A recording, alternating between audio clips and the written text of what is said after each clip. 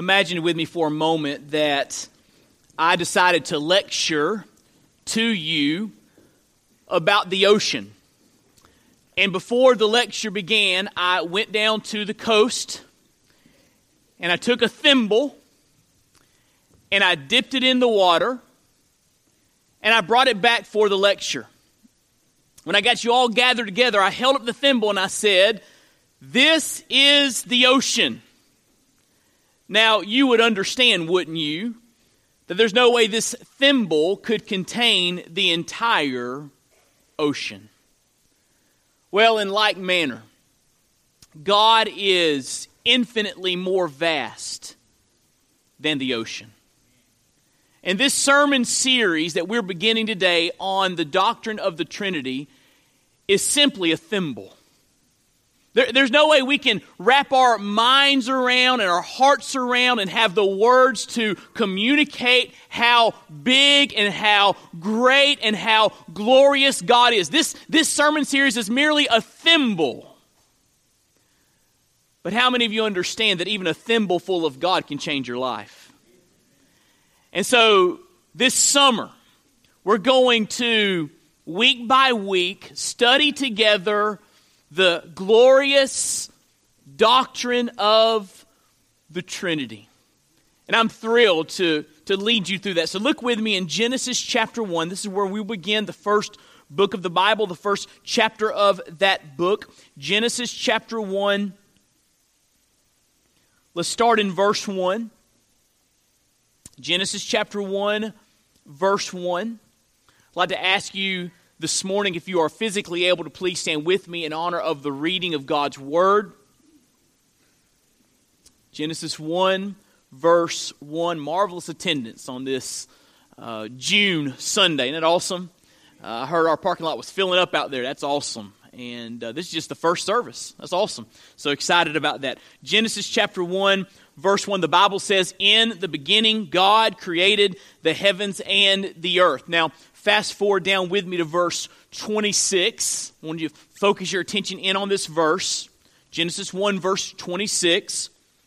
"Then God said, 'Let us make man in our image, after our likeness.'" Let's pray together this morning.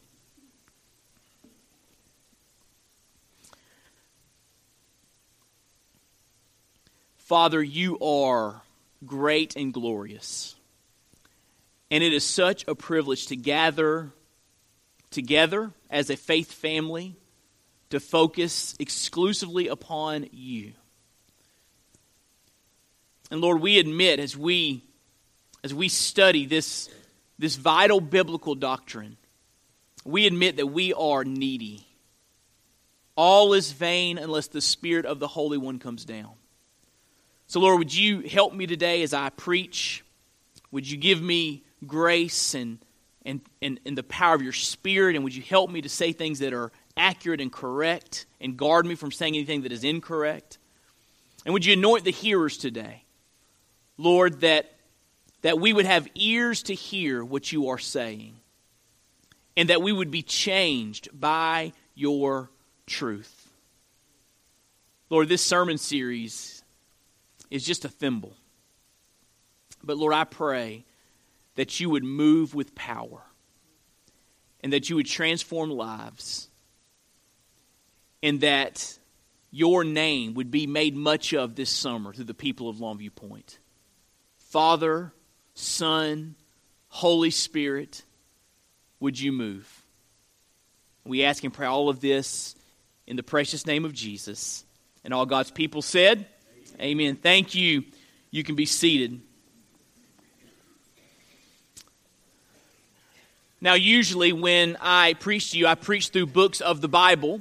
We go through them line by line, verse by verse. And this series is going to be a little bit different. It's going to be more of a topical series where we are going through different passages and looking at how it all fits together, the synergy, the unity of Scripture, if you will. So it's going to be a little bit different, but I think it's going to be instructive for us as a church as we study the doctrine of the Trinity. And really, my sermon this morning has 2 points, and the 2 points are intended to answer these questions. The first question is, what is the Trinity? We want to define that. We hear that term used. Churches are named Trinity Baptist Church or Trinity Church or whatever. We see that term out there. We talk about the Trinity. What does that term mean? The Trinity. What is the Trinity? The second question is, why does it matter? What's the big deal? And so we're going to look at these 2 headings to answer those 2 questions. So to answer the first question, what is the Trinity? I want to show you a definition of the doctrine of the Trinity. A definition of the doctrine of the Trinity. And I've given you a long one there by Bruce Ware. And I've given you this because it's helpful for you to look at and to study and to reflect on.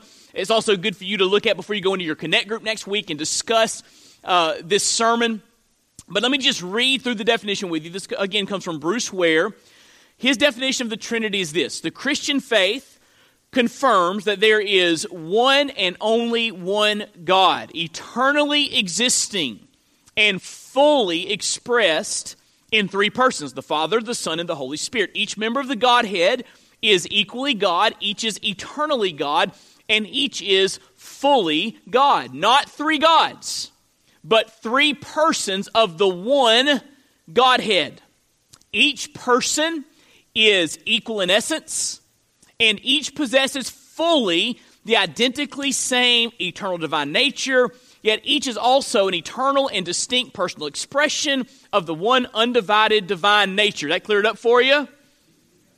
It's a long definition. It's a powerful definition, and hopefully as we walk through our study this morning, that definition will make more and more sense to you and will come to mean more and more to you. So what I've done is I've kind of summarized it, and I've given us a working definition. This working definition is the definition we're going to use throughout the entire summer. So here's our working definition. Now, the first definition, you wouldn't be able to probably, unless you work really hard at it, memorize that entire definition and share it with somebody. But this working definition is something you can memorize and even share in the context of conversations that you might have. So here's the working definition. The Bible teaches that there is one true God, eternally existing in 3 co-equal persons, the Father, the Son, and the Holy Spirit. The Bible teaches that there is one true God, eternally existing in 3 co-equal persons, the Father, the Son, and the Holy Spirit. That's a little bit a little bit less for us to digest and to chew upon. So what I want to do is I want to break down that definition. I want to just kind of walk you through it and show you how biblically we got to that definition. Because listen, if it's not biblical, we don't want it. If the doctrine of the Trinity is not biblical, then we don't want to be Trinitarian. But if the doctrine of the Trinity is biblical, we better be Trinitarian. So I want to show you biblically how we got to this definition. So let me just walk you through the different verses and show you how the Bible puts all of this together. And just FYI, the Bible does not use the word Trinity. That was used in early church history to really sum up what scholars believe the Bible taught about the nature and essence and persons of God. So let's look at all the biblical evidence and kind of put it together to see how we got to that definition I showed you earlier. Here's how we begin. There is one God. The way the doctrine of the Trinity unfolds in the Bible is by first focusing in on monotheism. God does not want us to get this wrong. He wants us to understand there are not many gods. There is only one true God. And to show you this, turn over to Deuteronomy chapter 6. Now, there are a lot of places we could look. I'm just going to show you a couple of verses. Deuteronomy chapter 6. I love this passage because this is the Hebrew Shema, which is a famous passage that the Hebrew people would and still do quote. And they would teach it to their families. Hebrews chapter 6. Verse 4 begins, "Hear, O Israel." By the way, the Hebrew word for hear is Shema. That's why we get that phrase, Shema. "Hear, O Israel, the Lord our God, the Lord is one. You shall love the Lord your God with all your heart, with all your soul, and with all your might." And so, this confession of the Hebrew people, this biblical passage reminds us, teaches us that the Bible is monotheistic. the one true God is the only true God. There is one God. And in the New Testament says this as well. Turn over to 1 Corinthians chapter 8, verse 4. 1 Corinthians chapter 8, verse 4.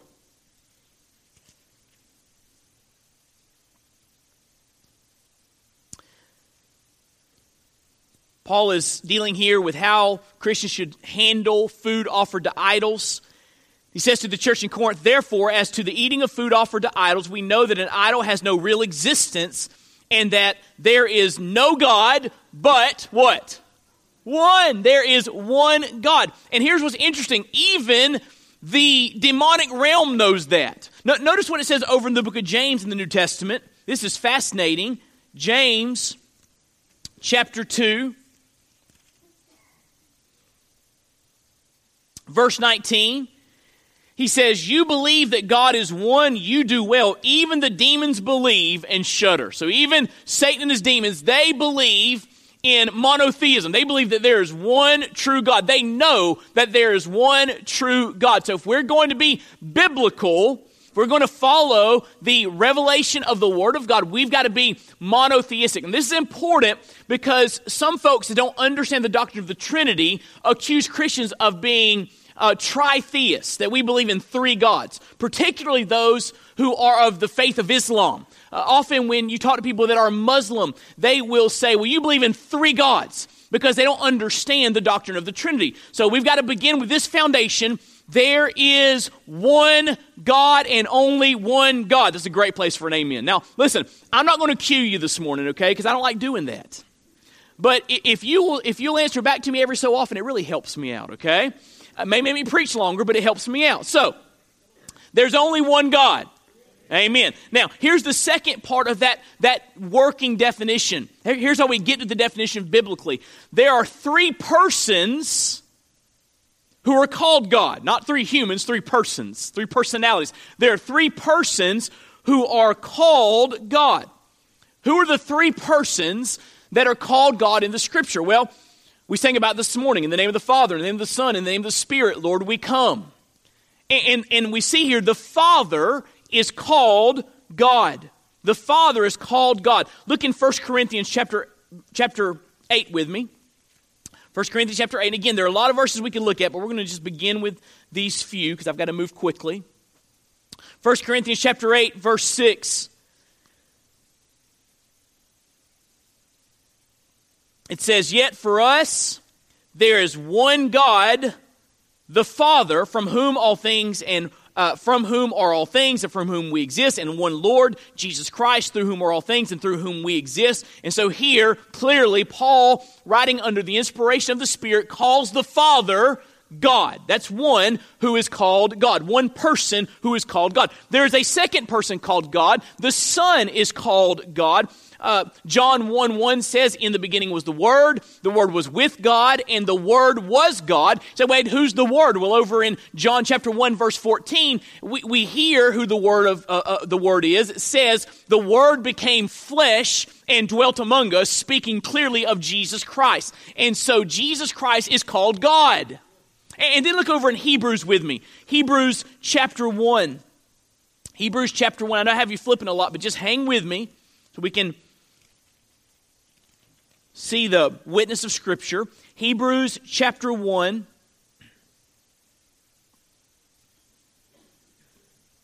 Look what it says in verse 6.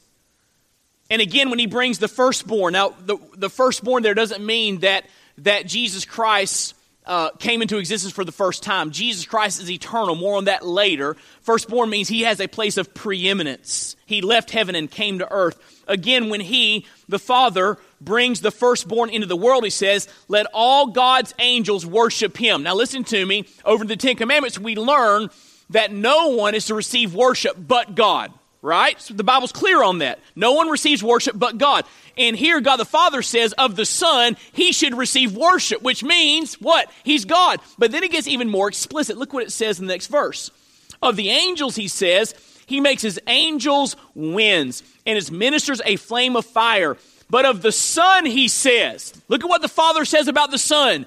Your throne, O God, is forever and ever. The scepter of uprightness is the scepter of your kingdom. You have loved righteousness and hated wickedness. Therefore, God, your God, has anointed you with the oil of gladness beyond your companions. This is a quote from the Psalms. And so here in Hebrews and in John 1, Jesus is clearly called God. And some say, well, did he have that self-awareness of being God? Well, over in the end of the Gospel of John, when he's risen from the dead and he walks in the room where doubting Thomas was, and Thomas sees the nail prints in his hands and the spear print in his side. He knows that Jesus Christ died but had been raised from the dead. Thomas says, my Lord and my God. And Jesus doesn't say, oh, no, don't call me God.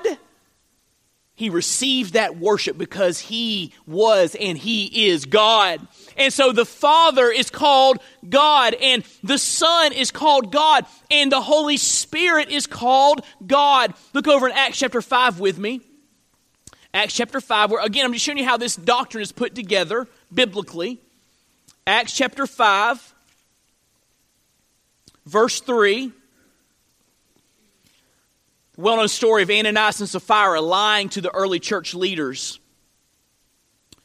Verse 3, Peter said, Ananias, why has Satan filled your heart to lie to the Holy Spirit and to keep back for yourself part of the proceeds of the land? While it remained unsold, did it not remain your own? After it was sold, was it not at your disposal? Why is it that you have contrived this deed in your heart? You have not lied to man, but to who? God. So in verse 3 he says you lied to the Holy Spirit, and in the next verse he calls him God. By lying to the Holy Spirit, he's saying you lied to God himself.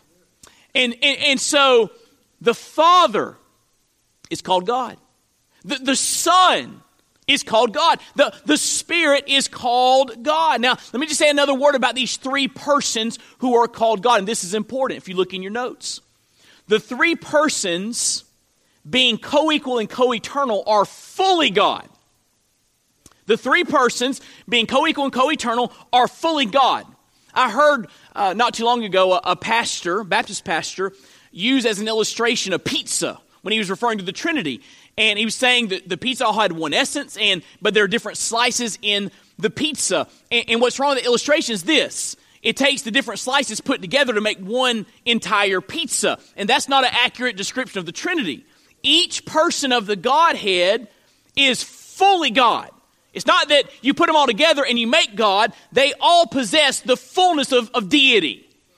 And so they're all, being God, co-equal. They're equal in their nature because they're all God, and they're co-eternal. They've always existed. God the Father has always existed. God the Son has always existed. God the Holy Spirit has always existed. So wait, does the Bible teach that? Are the three persons of the Godhead co-equal and co-eternal? Well, Colossians 2:9 says it's about Jesus. It says, in him, in Christ, the fullness of deity dwells in bodily form. The Bible says Jesus in his humanity has the fullness of deity in him. He is fully God, not part God. He is fully God. You say, wait, has Jesus Christ always existed? Or did he come into existence when he was born of the Virgin Mary? Listen to me. The incarnation was not when Jesus Christ began to exist. It was when he left heaven and came to earth. He's always existed. Over in the Gospel of John chapter 8, he's talking to the religious leaders and he says, listen, you talk about Abraham. Before Abraham was, I am. Now he didn't say before Abraham was, I was. He says before Abraham was, before he existed, I was there, existing. Jesus Christ has always existed. And over in Hebrews chapter 9, verse 14, the Bible calls the Spirit, listen to me, the eternal Spirit. So God the Father, God the Son, God the Holy Spirit all possess the fullness of deity, so they're equal, and they've all existed forever. They are all eternal. Now, someone might say, wait a minute, Wade. You're talking about they're all equal. Doesn't Jesus obey the Father when he's on the earth? Doesn't the Father send the Son, and the Son obeys God, and even to the point of death on a cross? I mean, so it seems like God the Father is kind of calling the shots, and Jesus and the Holy Spirit are doing what their Father wants them to do. Well, there's an important distinction here that theologians make between what they call, hang with me for a minute, the economic trinity and the ontological trinity. When it comes to the being of God, ontological, all three persons possess full godhood. They're all equal because they all are fully God. Does that make sense? But economically, the way it works out, God operates through roles and relationships in the Trinity. And this is seen in marriage. Did you know that marriage is modeled after the Trinity? Did you know that? Do you know in marriage, a man and a woman are complete equals? Can I get an amen? Men and women are complete equals. And if you ever hear someone tell you that Christians don't teach that, then they are wrong. The Bible teaches that men and women are created in the image of God and are completely equal. But within the institution of marriage, God has ordained different roles for husbands and for wives. He's given husbands the primary role of leadership in the family, and he's given the wife the role of submitting to her husband's leadership to help the family go in a positive, God-honoring direction. And so in marriage, there is equality, but different roles. That makes sense? It's the same in the Trinity. God models that for us in the Trinity. They're different persons. They're all equal ontologically, but economically they have different roles and functions. Got me? All right, now hang with me. We're gonna keep going. The next thing to put this definition together, the threeness and the oneness are not contradictory. Now this is where a lot of people get confused. Because people say, you believe God is 3 in 1. That's a contradiction. That can't be right. Listen to me. When we say God is 3 and we say God is 1, we are not contradicting ourselves. Because the 3 and the 1 refer to 2 different realities. So wait, can you explain? Well, I'm glad you asked. Oneness, when we say God is one, monotheism, right? Hear, O Israel, the Lord our God is what? One. Oneness refers to God's essence or nature. It's what makes God God. Things like omnipotence. Only God has omnipotence, right? Only God is all-powerful. Things like omniscience, omnipresence, those different attributes of God. That which makes God God. That's essence or nature. When we say 3 refers to the persons, listen, who possess that one nature. So 3 and 1 don't refer to the same thing. Got that? That's important. We're not contradicting ourselves. We are looking at the unveiled evidence of Scripture. Think of it like this. When we say 1, we're referring to a what? God's essence. We say 3, we're referring to who? Who contains that essence? God the Father, God the Son, God the Holy Spirit. So you say it like this. Hey, there is 1 what and 3 who's. Got that? So they don't contradict each other. Don't let people say that, because if they say that, they don't understand the teaching of the Bible. Now you might say, okay, Wade, that helps the definition make sense, but is that biblical? Is there really 1 essence and 3 persons? Is that a biblical thought? Can you show me a verse? I mean, show me a verse so I can really, grab hold of this idea. Well, again, I'm glad you asked. There are some really cool verses that speak of essence and persons. For example, we started in Genesis 1:26. Turn there with me. Genesis 1:26. Genesis 1:20. And I'm going fast on purpose, okay? Someone tells me, people tell me every so often, Wade, you talk fast. I'm like, I know. I got a lot to say. Genesis 1:26. Then God said, now stop. God right there in verse 26 is singular. You know why? It's referring to the essence of God. But then look what he says. Let us, that us is plural. Let us make man in our, the word our, plural, in our image. So in one verse, you have essence and persons. 1 God, 3 persons. Found there right in Genesis chapter 1, verse 26. And let me show you to you in the New Testament. Look over with me in Matthew 28. I love this. what a cool day to have baptism, because you're going to see this in a moment.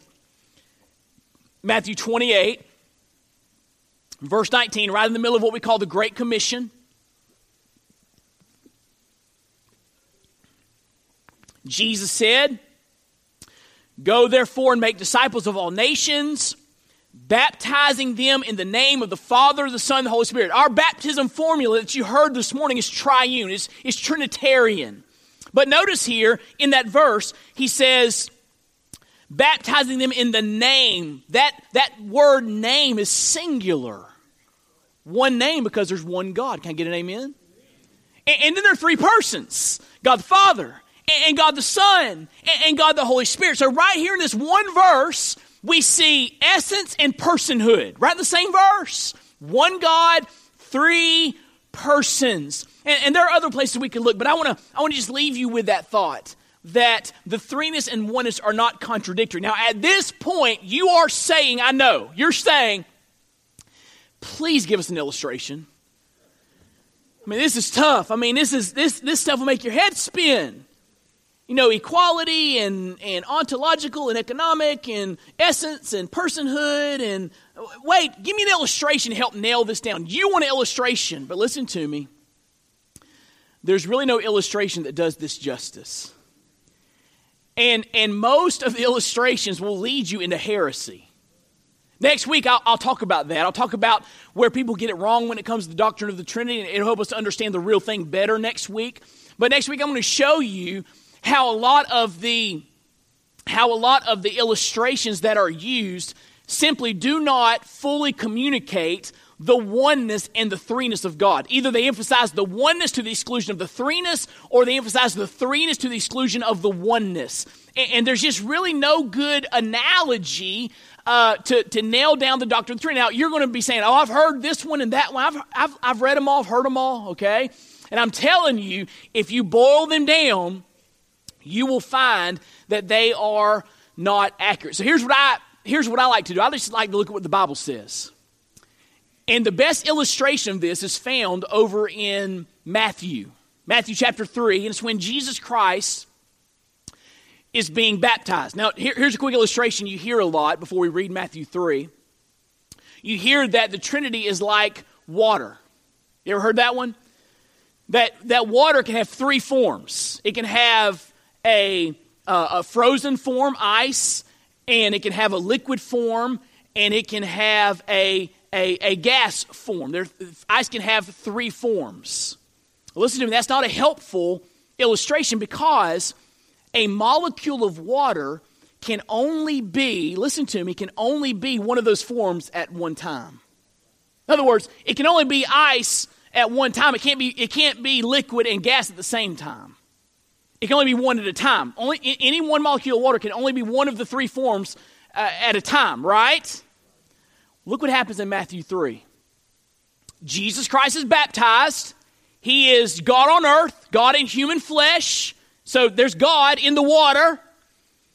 He comes up out of the water. The Holy Spirit descends like a dove. And then there's this voice from heaven, the Father saying, "This is my beloved Son, in whom I am well pleased." You know what you have there in that picture?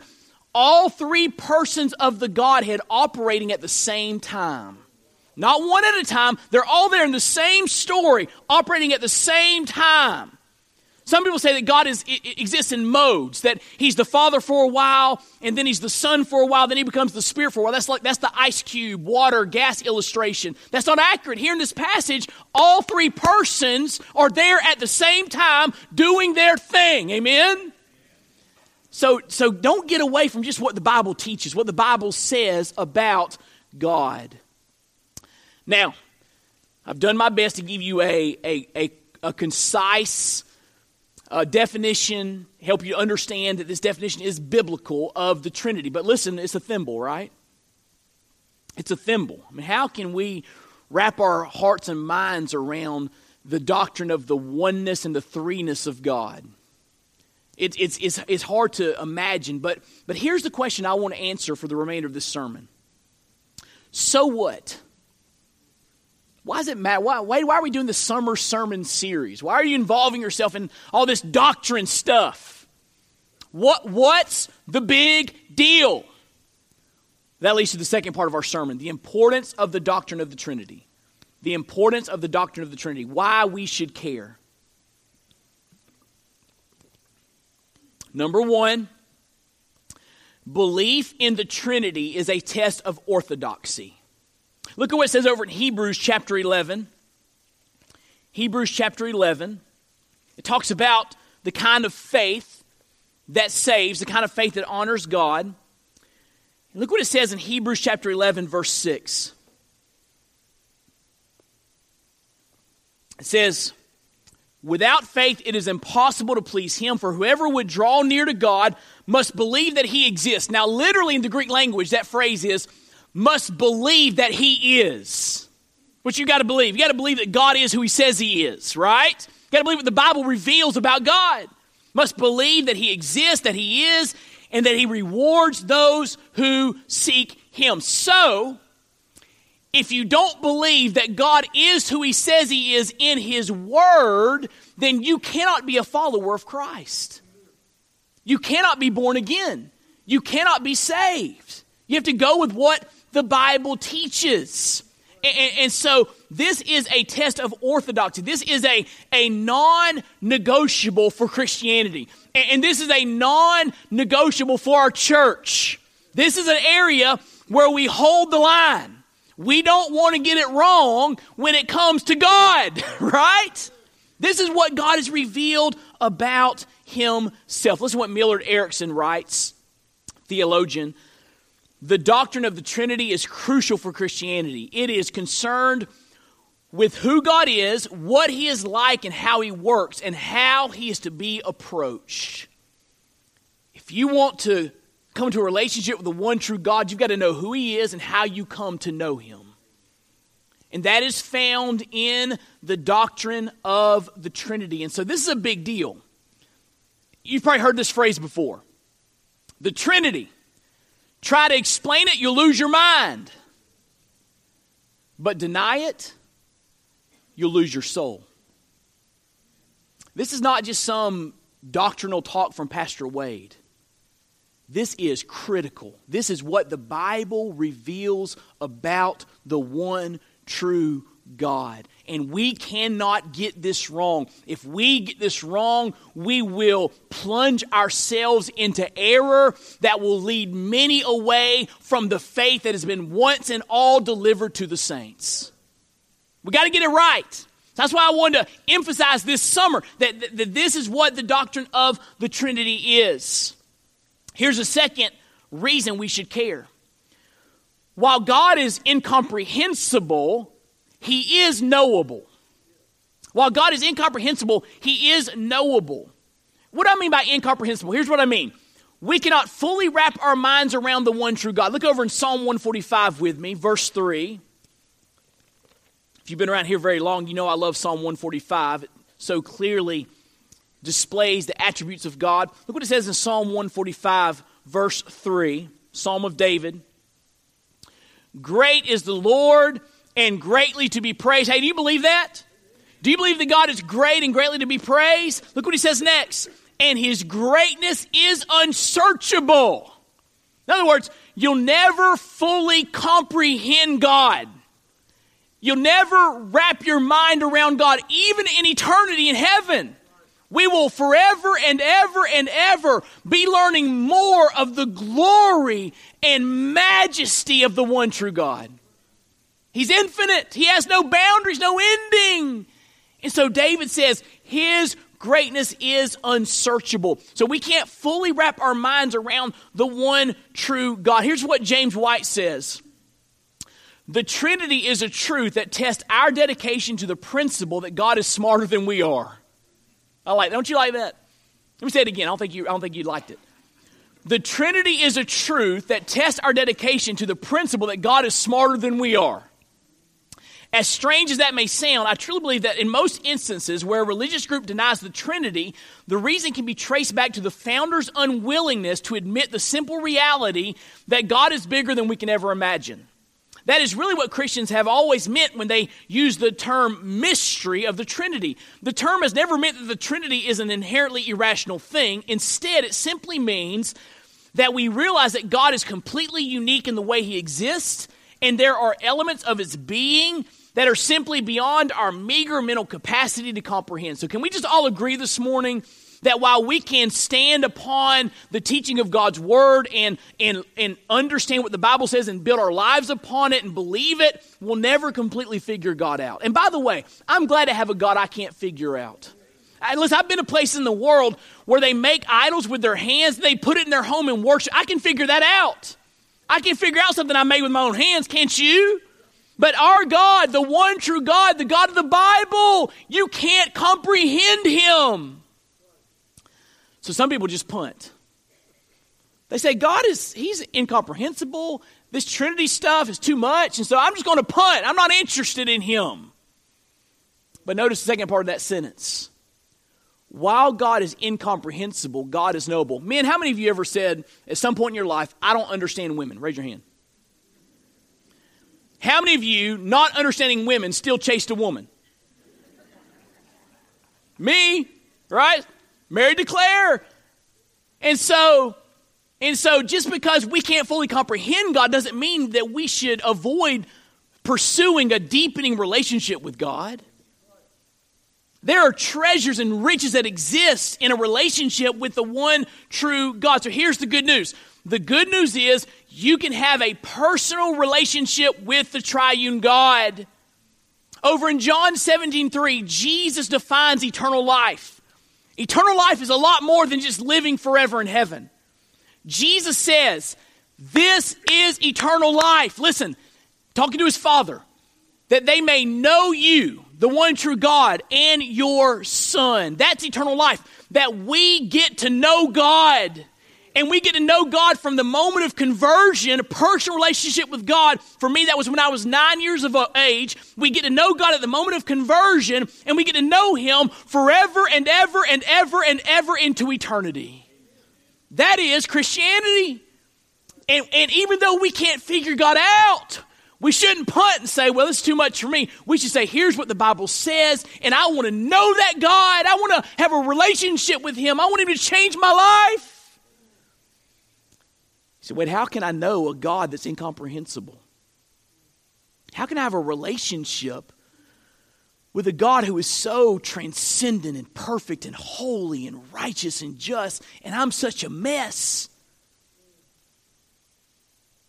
How can a sinner like Wade Humphreys claim to have a personal relationship with the God of the universe? The answer, God loves us. He loves us so much that he sent his only Son to come to this earth. We'll talk about the Trinity and salvation in a couple of weeks, 3 weeks. He sent his only Son to come to this earth, and Jesus Christ went to the cross and died to pay the penalty for our sin. He took the punishment that we deserve so that if we embrace him as our Lord and Savior, his shed blood is applied to our account and our sins are washed away by the blood of Jesus. And because that sin of impurity is gone, now we have access to the one true God and can step into a personal relationship with him and know him intimately. Isn't that awesome? Jesus is the way that you enter into this relationship with the triune God. And by the way, there's no other way to have this relationship. Jesus said in John 14 verse 6, I am the way, the truth, the life. No one comes to the Father except through me. He's the only way to be saved. He's the only way to have this relationship with God. And hey, by the way, this relationship that God offers you, listen to me, it's absolutely free. It's a free gift you receive by faith. It's a free gift you accept because Jesus Christ has done it all. Herman Bavinck, the Dutch theologian, says this, in the doctrine of the Trinity beats the heart of the whole revelation of God for the redemption of humanity. As the Father, the Son, and the Spirit, our God is above us, before us, and within us. Powerful. And so, even though God is incomprehensible, he's knowable. Even though these things we're studying are beyond our finite mental capacity, aren't you glad that God has told us enough in his word so we know who he is truly and we can step into a relationship with him through his Son, Jesus Christ? Aren't you glad God did not leave us to try to figure this out on our own, because we never would have figured it out? I'm so glad that God has spoken in His Word so we know the truth about who He is and the truth about how we can know Him and be saved by Him. And so God is beyond comprehension, but always knowable, dear friend. I have a personal relationship with God. He's knowable. I talked to Him this morning. I opened my Bible, He talked to me. Amen? There's one final thing I want to give you, and we'll be through. Because a lot of times when you do a doctrinal study like this, people are like, well, why do we got to do all this doctrine and this deep stuff? I mean, what's the deal? Listen to me. We want to inform our minds to inflame our hearts. The goal is not to just make us all smarter and walk out here and say, my church studies the doctrine of the Trinity. That's not good theology. Good theology captures your heart. And the reason that we want to study this doctrine is so that God will capture our heart. Our hearts will be on fire for Him, and it will cause us to rise up as worshipers of the one true God, giving Him the praise that is due His name, and giving Him our very lives, because He is worthy of our very lives.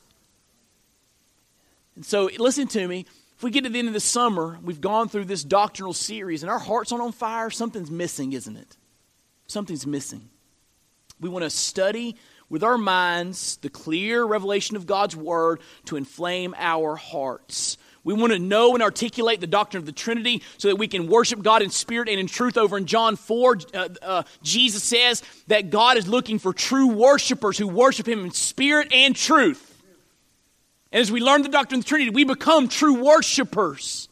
But listen to me. I've given you a definition and a working definition, but I want you to understand, God is not a formula to be figured out. He's the one true God, existing in three co-equal, co-eternal persons. He is worthy of our praise. And if we're not praising Him more after this is over, if we're not talking about Him more after this is over, we're missing the point of it all. I like to call studies in theology on fire. It's not cold, dead orthodoxy. This is truth that's been given to us through the inspiration of the Spirit of God that will transform our lives and our culture.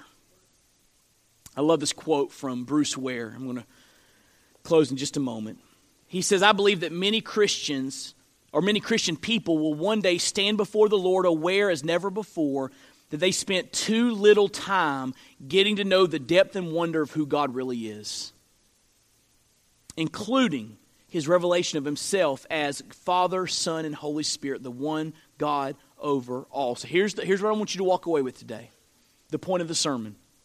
It is vital to study the Trinity so that we can know God better and worship Him more fully. The remainder of this series, we're going to unpack how the Trinity is active in our lives, the dynamic of the triune God in our salvation, our sanctification, our prayer lives, missions, all of that. We're going to show why this matters. But I want you to walk away today knowing it is vital to study the Trinity so that we can know God better and worship Him more fully.